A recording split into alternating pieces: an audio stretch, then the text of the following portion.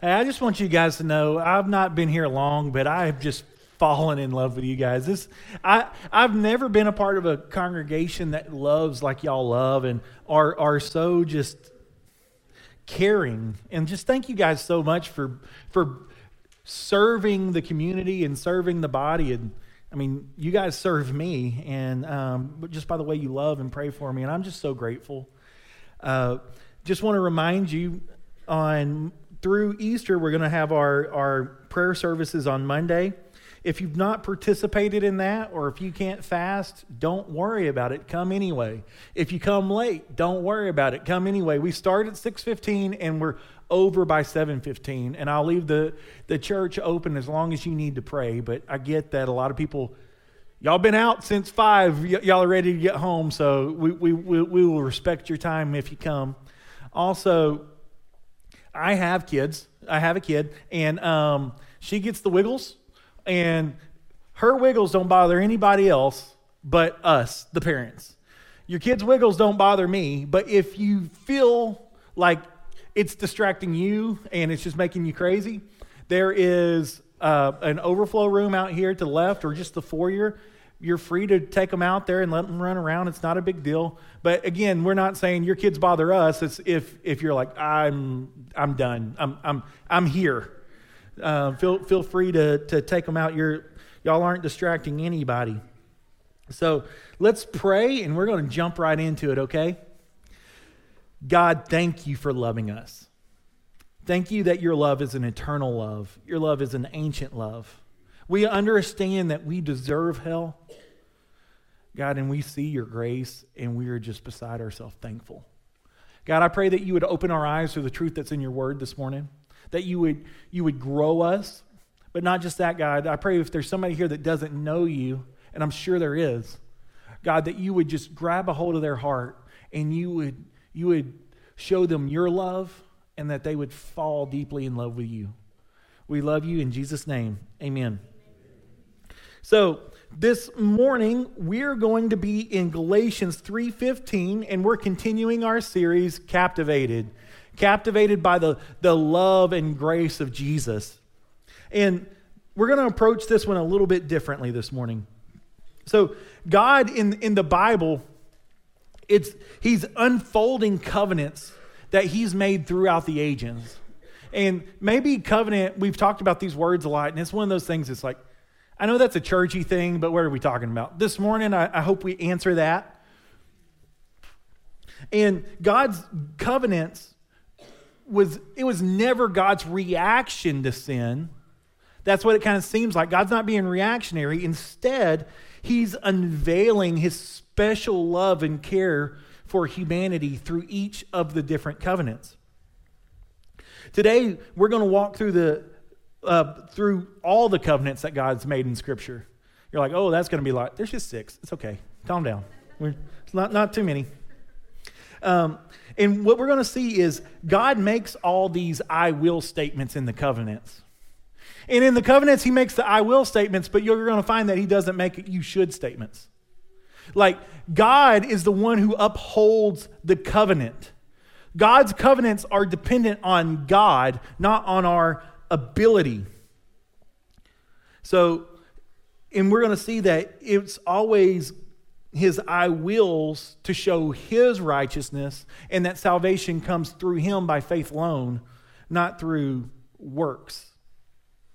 So God says that I will, when we start adding you shoulds, that's what we've called all the way through this series so far, a Jesus plus gospel to salvation. As soon as you add a you should to salvation, to be saved, that's a Jesus plus gospel. We're changing when we do that the free grace gospel message that God is offering us. This morning's sermon, it's a continuation on the last 2 weeks, but we're going to approach it, like I told you, differently. Normally, we take a microscope and we zoom in real deep. This morning, what we're going to do is we're going to take a telescope view and we're going to look out so that we can see the overall big picture of the Bible and how all these things fit together, and how Galatians and what Paul's telling them is nothing new, but we're going to see how it's situated in the whole. So we're going to explore the covenants and the law that we've talked so much about the last couple months to see how it fits as a whole. And what we're going to be doing, it's called biblical theology. We're going to build a biblical theology of the covenants. And also, it shows us how Paul's argument flows throughout the book. So growing up, I don't know about you, but I saw the Bible as a whole lot of disjointed stories, and I had no idea how they connected. Do y'all feel that, right? Especially when you read the Old Testament. How do all these things connect? And I didn't see the Bible as anything more than a bunch of moral lessons of how God wanted me to be a better person. And that's not the point. I mean, get it? I get it that Jesus was the Savior. I remember knowing that. But I had no idea. I did not understand how Jesus had anything to do with the book of Genesis or anything in the Old Testament. So one day reading my Bible, thinking about the covenants, it's like all the scales fell off my eyes. And I could see clearly God's plan of salvation from Genesis to Revelation. I want you to understand, it's like an arrow shooting straight through. And when you see it, you see it. God has one intention from the book of Genesis to the book of Revelation. And when I saw it, my mind was blown, and as I turned every page in the book of Genesis, I saw, I call it the seed of promise. I saw Jesus imprinted on every page, and you can too.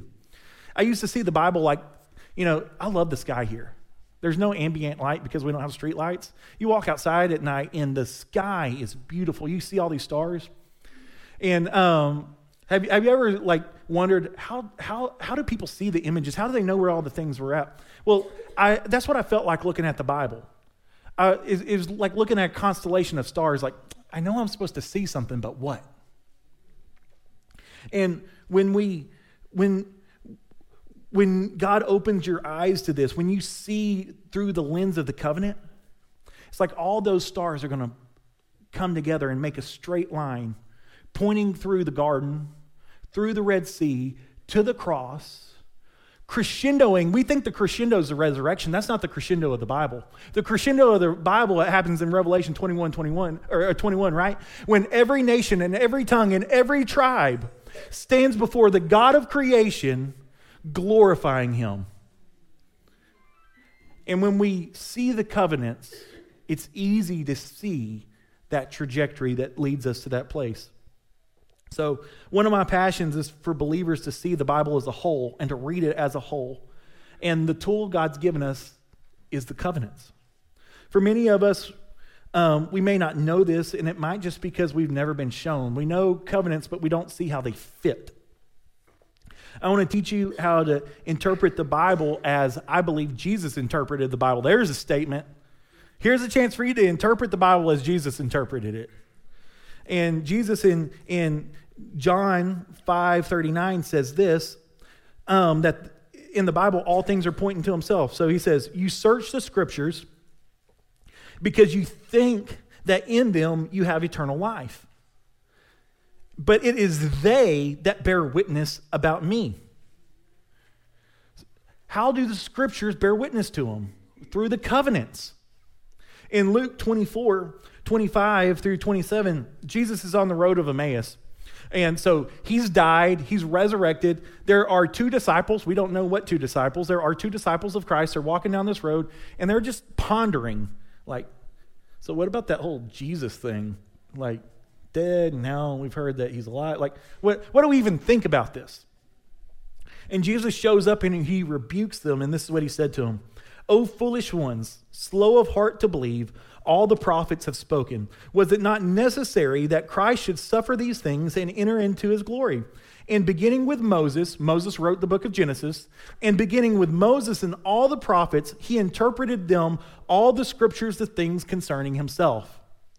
The Old Testament, for Jesus, the Bible, all those things were pointing to him.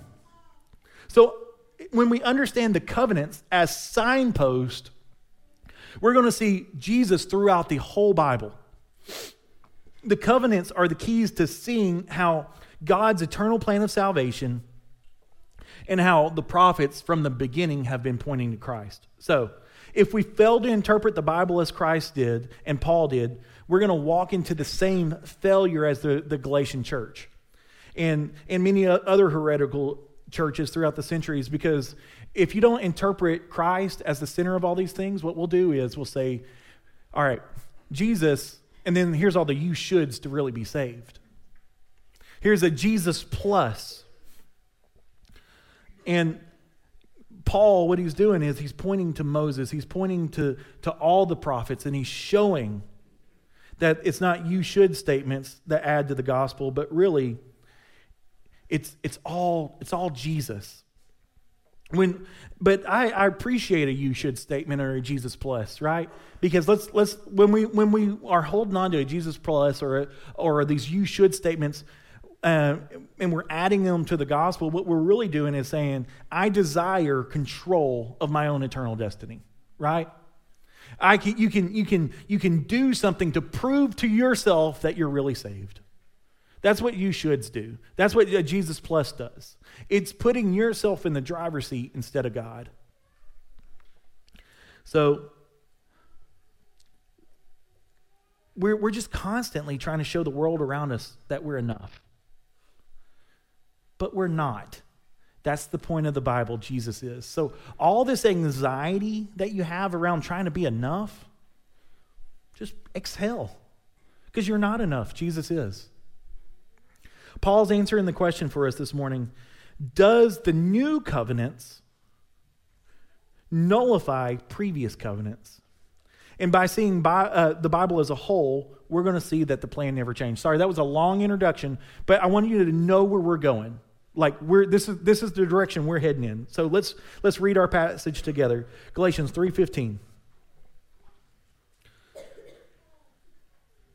To give a human example, brothers, even with a man-made covenant, no one annuls it or adds to it once it's been ratified. Now, the promises were made to Abraham and to his offspring. It doesn't say to his offsprings, referring to many, but to one, referring to one. And to your offspring, who is Christ, he's interpreting the Old Testament for us here. To your offspring, who is Christ, this is what I meant. The law, which came 430 years after, does not annul a covenant previously ratified by God so as to make the promise void. For if the inheritance comes by the law, it no longer comes by promise. But God gave it to Abraham by promise. So if you're a note taker, here's the first place we're going to jump. We're going to see in verses 15 through 17 that God's covenant cannot be changed. So it seems, I love what Paul does. He's anticipating objections, and he's anticipating an objection from the Judaizers here. So we know he's already made the case. Abraham was saved by faith, not by circumcision, right? Even though the covenant of circumcision came later. And he's like, look, you would know this, O foolish Galatians, remember that was a couple of verses ago, if you understood how God's covenants even worked. So what's a covenant? A covenant was a legally binding pledge between two parties with a set of conditions to be upheld, or that if they were not upheld, there would be severe consequences. And with the exception of the law of Moses, all the covenants, it was God who was the only one upholding the conditions. Wow. So let's give an example about how something can't be changed. So my name's Kody Alvarez, so I thought it was kind of funny to marry my wife on Cinco de Mayo and change her last name to Alvarez. So 10 years, or about 10 years, on May 5th, 2012, Cinco de Mayo, I covenanted with my wife. We got married. The marriage was ratified with the sharing of the rings, right? That symbolizes that the covenant has been struck. And that we would be together no matter what. So over the last 10 years, we've made lots of promises. So let's assume I made her a promise and said, hey, look, this summer, found $3,000 cruise to Cancun for the both of us. And if we can save up $3,000, we'll go on that cruise. I don't know if that's a good prize for it or not, but it sounds fun. So we save up $3,000, we'll go on the cruise. So we save up the $3,000. Here we go, Cancun, here we come. About to get some sun on me. So when we get back, we had made that previous covenant that we were going to save up, we were going to do, and we were going to go. So because I kept that side of that covenant, when we get back, I was like, all right, hey, we're no longer married.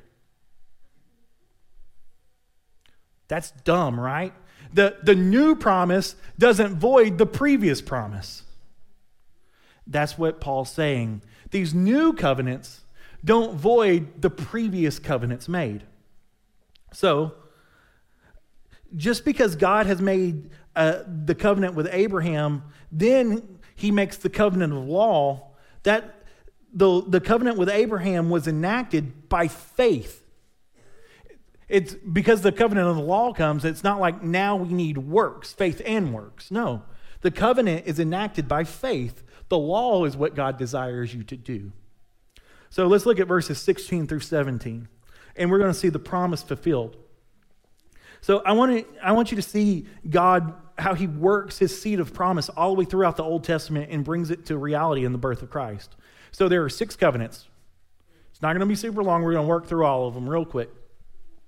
You have the Adamic covenant, that's the one with Adam, the Noahic covenant, the Mosaic covenant, the Davidic covenant, and the New covenant. So 6 covenants. And each of these are a little bit different, but just because one is new and one is a little different, in no way does it void the previous ones. And you're like, well, at this point, you're being a little obnoxious saying this. Well, Paul wrote 13 letters. In most every one of them, he's addressing this issue on some level. So let's work through it. So there are 2 types of covenants of promise and covenants of works. Now, the covenant of works is if you believe you're going to be righteous because of the works, but if you look deeply, they're all actually covenants of promise. So there are 3 distinctions to the covenants of promise. The first is they're always divine. God's the one who makes them. We can't go covenant with God and make our own covenant with him. God is the one who makes them. God is the initiator of all the covenants, and the conditions of the covenants are upheld by God alone. They do not depend on what anybody else does. They are divine, they are unconditional. Secondly, God's covenants are also eternal. Therefore, God's covenants can never be changed or revoked. And then third, God's covenants of promise are always undeserved. God's covenants are always undeserved. God is showing unmerited favor.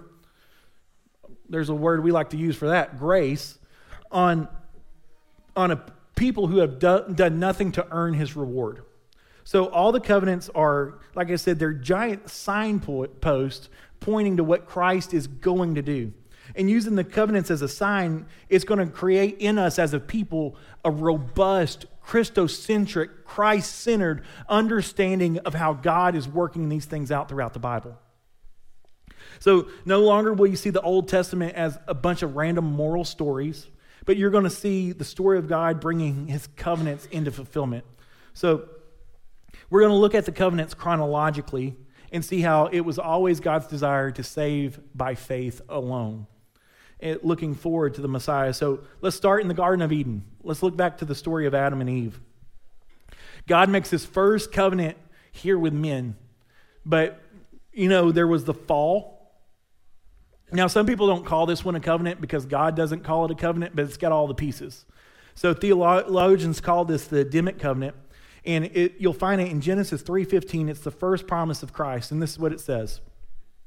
So God's been cursing them, and this is what he says. And I will put enmity between you and the woman, and between your offspring and her offspring, and he shall bruise your head, and you shall bruise his heel. That's talking to the serpent. God, he's handing out curses to the man, the woman, and the serpent. And in the midst of all this, we get a promise. The promise of the snake crusher. This is the first promise of Jesus in the entire Bible. That there's going to be one. This is a covenant that there's going to be one, a promised child who comes through the lineage of this Eve, who will crush the head of Satan. Jesus, his purpose of coming is to destroy that ancient serpent. You know that, right? And to seek and save the lost. Jesus was born of a virgin. The seed of the woman does not come through the lineage of Adam, but through Eve. Excuse me. He was born of a virgin. Jesus was without original sin. That's the topic we'll broach later, but Jesus was without original sin. He was born of Mary and the Holy Spirit. He had no earthly father but God. The serpent struck the heel of Jesus, and Jesus was buried by being put on a cross. Jesus was bruised by being put on a cross. He died, he was buried in a tomb, and 3 days later he rose from the grave. But Jesus was not destroyed, right? He wasn't destroyed. He rose from the dead in victory. Jesus' death reversed the curse of sin. Those who believe in the promise of Jesus have eternal life. Jesus conquered the serpent. Can you see by looking at this first covenant how these things are starting to work themselves out, pointing to Christ? The next one we find is in Genesis 7. It's called the Noahic covenant. Now this is a temporal one. This one says, as long as the earth exists, I will not destroy it again. But we get a picture, right? God's wrath being poured out on the earth, but there being something protecting the people from the wrath. Jesus is our protection. He's our ark. He's our protection from the wrath of God. But here's a question you need to ask yourself. Why didn't God just start over? Like he was mad enough to destroy the world. Why didn't he start over? Because if he started over, that would make him a liar. God promised Eve, through her lineage, there would be one who would crush the head of the serpent. If God had destroyed Noah, God would have been a liar. We see God preserving that covenant in Genesis 7.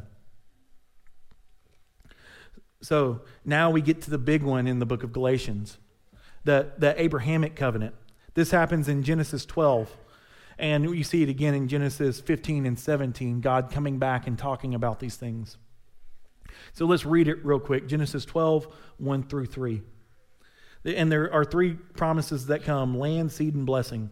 So we talked about that last week. Now, the Lord said to Abram, go from your country and your kindred and your father's house to the land, that's land that I will show you, and I will make you a great nation. And I will bless you and make your name great, so that you will be a blessing. And I will bless those who bless you, and him who dishonors you I will curse. And in you all the families of the earth shall be blessed. As we saw last week, Abraham believed, and it was counted to him as righteousness. God's blessings were ratified by Abraham's faith, not by his works. We don't even get the covenant of circumcision until chapter 17, and there's been a lot of life lived from Genesis 12 to Genesis chapter 17. The covenant with Abraham, Noah, and Adam, were they about what men would do or about what God would do? They're about what God would do. But God's covenants say, I will, and we get it messed up when we start saying, you should. None of these blessings were contingent on Abraham. Look, in verses 12, 1 through 3, God says, I will, over and over and over. The Abrahamic covenant is called the covenant of circumcision, but that's much later on in the book. He has faith here in chapter 12.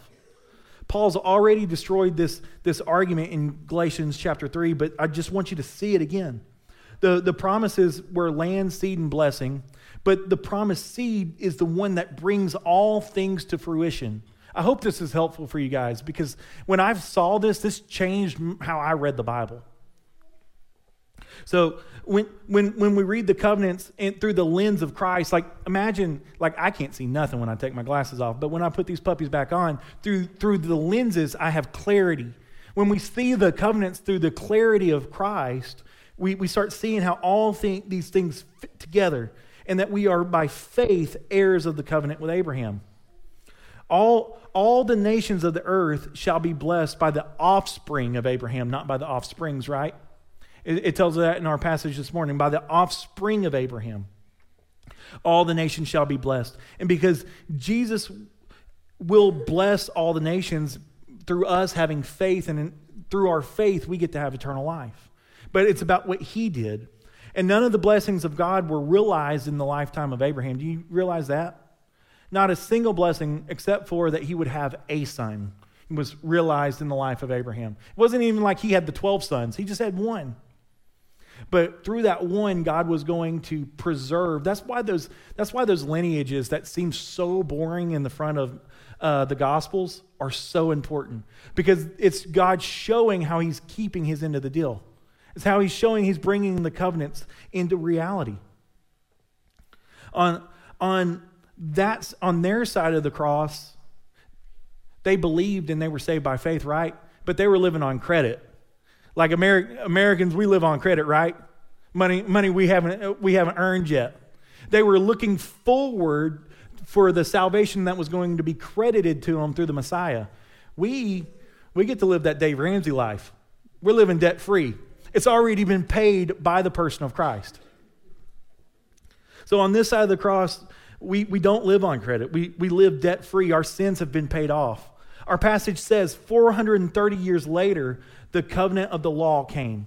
The covenant of the Moses came. And what's really cool is if you look at Genesis chapter 17, he says your people are going to be enslaved for 400 years. That none of these things took God by surprise.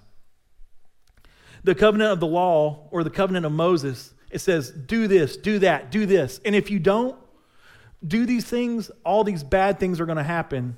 And this land that I promised will slowly be taken away from you.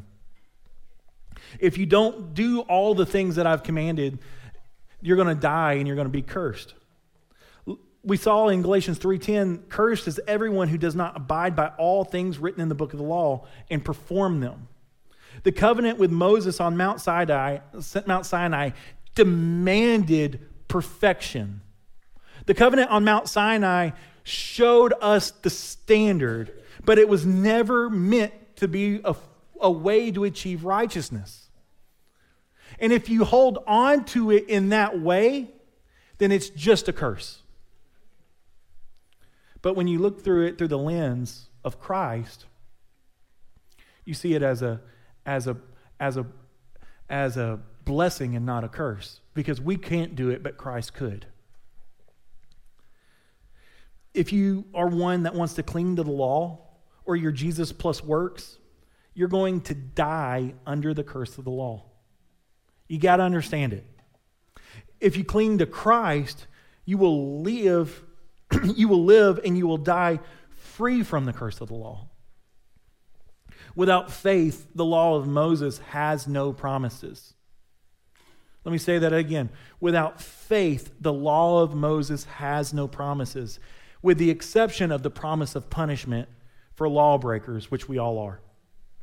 It's not a covenant of unconditional promises if you're depending on what you can do. Righteousness was never meant to be found in the law. We see that faithless adherence to the law does not in any way delight our Lord. Psalm 51:14 says this, "Deliver me from my blood guiltness, O God of my salvation. My tongue will sing aloud of your righteousness. O Lord, open my lips, and my mouth will declare your praises. For you will not delight in sacrifice, or I would give it. You will not be pleased with burnt offerings. The sacrifices of God are a broken spirit, a broken and contrite heart. O God, this you will not despise." The purpose of the law is to reveal our need for Jesus. It's to show us that there has to be someone else who can fulfill it. The law was never meant to be the means that we obtain righteousness. The law was only meant to be a grace to show us by what measure we're going to be judged by. And we've already said that measure is perfection. The law is a curse. The law points to Jesus and the need for a new covenant, one that would be totally fulfilled and pay the debts that we owe. So we've worked through the Adamic law, or the Adamic covenant, the Noahic covenant, the Abrahamic covenant, the Mosaic covenant, and we're about to see the Davidic covenant. So also, if you're trying to learn the story of the Bible, Adam, Noah, Abraham, Moses, David. Like, you can tell the story of the Bible with 5 fingers. But you need one more because the last one shows you the new covenant that's coming. So the Davidic covenant is found in 2 Samuel 7:16. And it says this, "In your house, in your kingdom," so David was a king, "and your kingdom shall be made sure forever before me. Your throne shall be established forever." God makes an everlasting covenant here with David that he would have a Messiah put on his throne that would reign forever. Not a king that would fail or grow old like David, but a king that was divine. The covenant with David and Adam were not, or with Abraham, were not contingent on their ability to do good. Because we make these guys out to be these morally superior guys. But let's look at what these cats did real quick. So David, we had a sermon on this back in the fall. David and this lady named Bathsheba, he takes her, he lays with her, she gets pregnant, he kills one of his best friends and covers up the assassination. Good guy? Not a good guy. The covenant's not contingent on his ability to do good. Abraham is the dude in the Bible, okay, as far as the Jews are concerned. We have 3 rock stars. Abraham, Moses was a murderer, by the way. Moses and David, those are the 3 guys. Abraham, he breaks trust with God. God told him, "I'm going to give you a child through this woman." He breaks trust and he takes her slave and lays with her and impregnates her. Good guy? No. The covenant is not contingent on our ability, but on God's ability to uphold it. You got to understand this, or you're going to be one of these for your entire life that comes to faith and you're going to be like, "But I failed. God doesn't love me anymore." No, you're telling yourself a different narrative than the story that God's telling you in the Bible. Look at the covenants. So the Adamic covenant was not based on our ability to do good. It only came about because we did bad, right? The Abrahamic covenant was not based on our ability to do good because at that point we didn't even know that he was a God follower.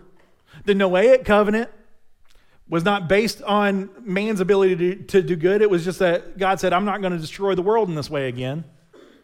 The covenant with Moses, the covenant of law, is just saying, "I know you're going to screw up. I know you're going to fail, but there's going to be one coming greater than Moses that can fulfill the law." And the Davidic covenant says, "I'm going to give you a king that's not going to die like this king, who's not going to fail like this king." Can you see God telling his story in such a way that it's all pointing to Jesus? If you struggle with it, you're going to love the book of Hebrews because that's what the book of Hebrews is for. So don't feel like I'm just pulling stuff out of the clouds. I read the book of Hebrews. So let's look finally at what's offered in the good covenant, in the new covenant. It's greater than all the previous covenants. The new covenant, though, does not nullify any of the old covenants. Rather, it brings all of them into fruition. The new covenant is what Jesus is coming to do by dying and living a perfect life and dying on our behalf. That's what the new covenant is telling us about the Holy Spirit that's going to dwell in us. So the Old Testament lays out the new covenant in a couple places, but my 2 favorite places are Ezekiel 36 through 37, if you're a note taker, and the most popular place is Jeremiah 31:31. So those are 2 of the places. There are other places. But here we see that Jesus is the offspring of Abraham. Jesus is the one who will crush the head of the serpent and reverse the curse of the garden. He's the one who all the nations he's going to bless all the nations. Jesus is the fulfillment of the law. The work that we could not accomplish in the law, Jesus did accomplish.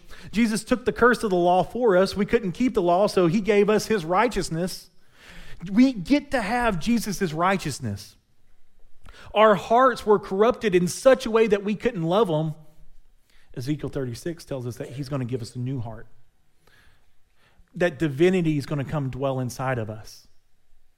That's the new covenant. Jesus is the Son of David who is going to be seated on the eternal throne. Unlike David, he will never be corrupted. He's going to be a good and just king that will love his people forever and ever. Amen.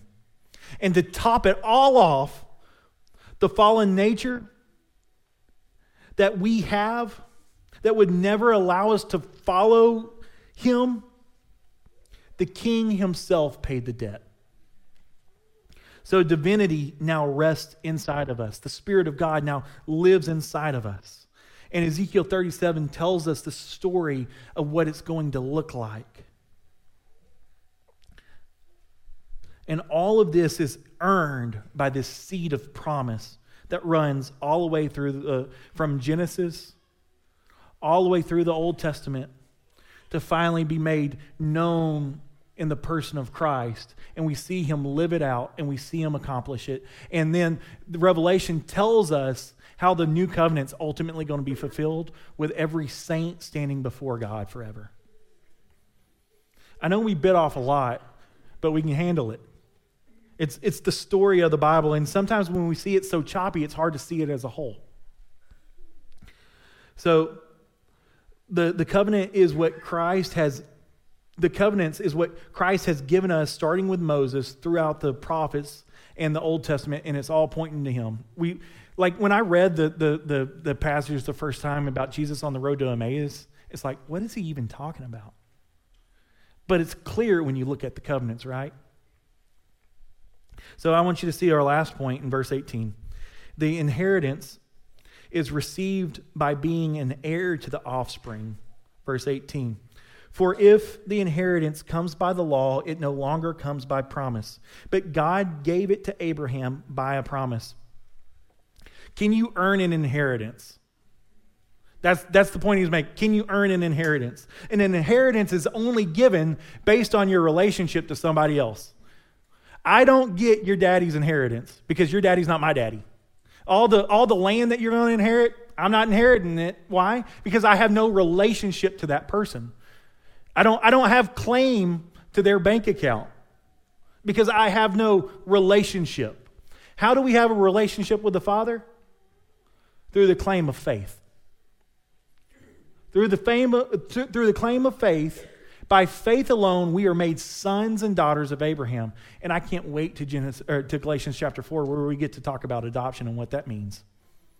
But we have claim through our relationship to Jesus. You can't earn an inheritance. That would be called a wage, wouldn't it? That's just payment.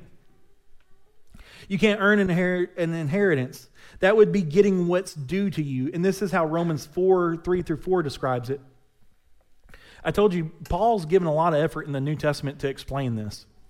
For what does the Scripture say? Abraham believed God and it was counted to him as righteousness.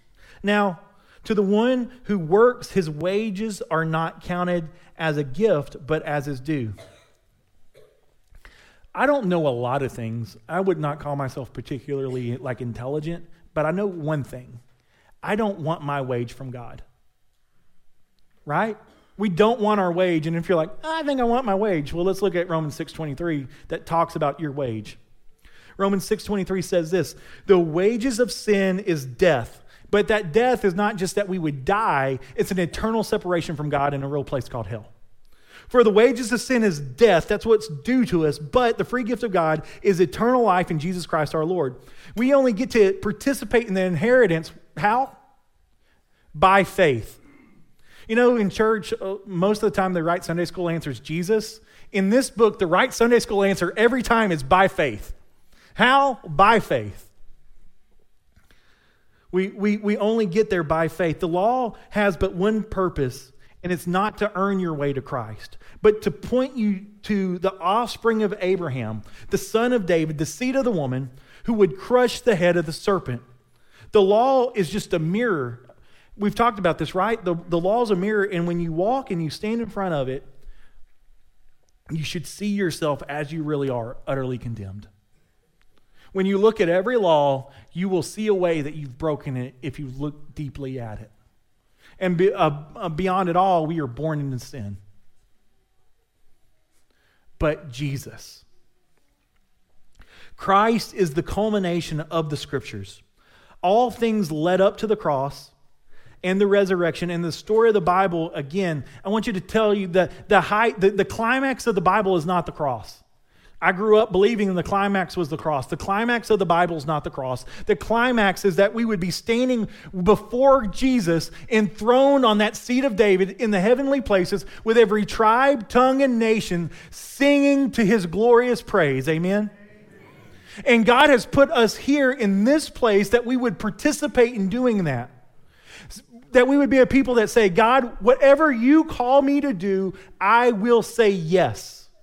Because believe it or not, I think maybe we get stuck in this thing like, oh, we're way out down Wortham Bend. We're way out in the woods. There's not that many of us. That's false. We are in the heart of, for all my Texans in here, the greatest state in the country, right? One of the wealthiest states in the country, in the wealthiest country in the world, and we are 99 in the top 99% of all wealth in the world, these people sitting in this room, and we have the capacity to live on mission and to reach the world with this new covenant. We have that. If we will be laser focused and won't be caught up with all these other things, we'll have the real ability to make disciples in our neighborhoods and in the nations. God has used less people with less things than us to reach the world. I'm talking about across the oceans with the gospel. What can he do with us if we would dream big enough and we would say yes? If you're here this morning and you don't know Jesus, I pray that you would give your heart to him today. But for those of us who are in faith, I want you to think about this. Revelation 13:8, I love this passage. It tells us that Jesus was the lamb slain before the foundations of the earth. Before creation was a thing, he saw the path that he would take and he said, I will. Jesus' love for you, when you think about it, should make you blush. It's an eternal love. It's an ancient love. He's created a tapestry of events that he would stand in Jerusalem and he would preach, and that he would be crucified. And he's created a tapestry of events through the power of the Holy Spirit of one person to one person to one person to one person for the last 2,000 years that took the gospel to you. And that God has a plan for you to do the same. When we think about how much he loves us, it's not a new love, it's an old love, and it's a love that burns white hot. Let's pray to the Lord of the harvest right now, and let's ask him what he would be calling us to do, that we would get to participate in this ancient mission of God.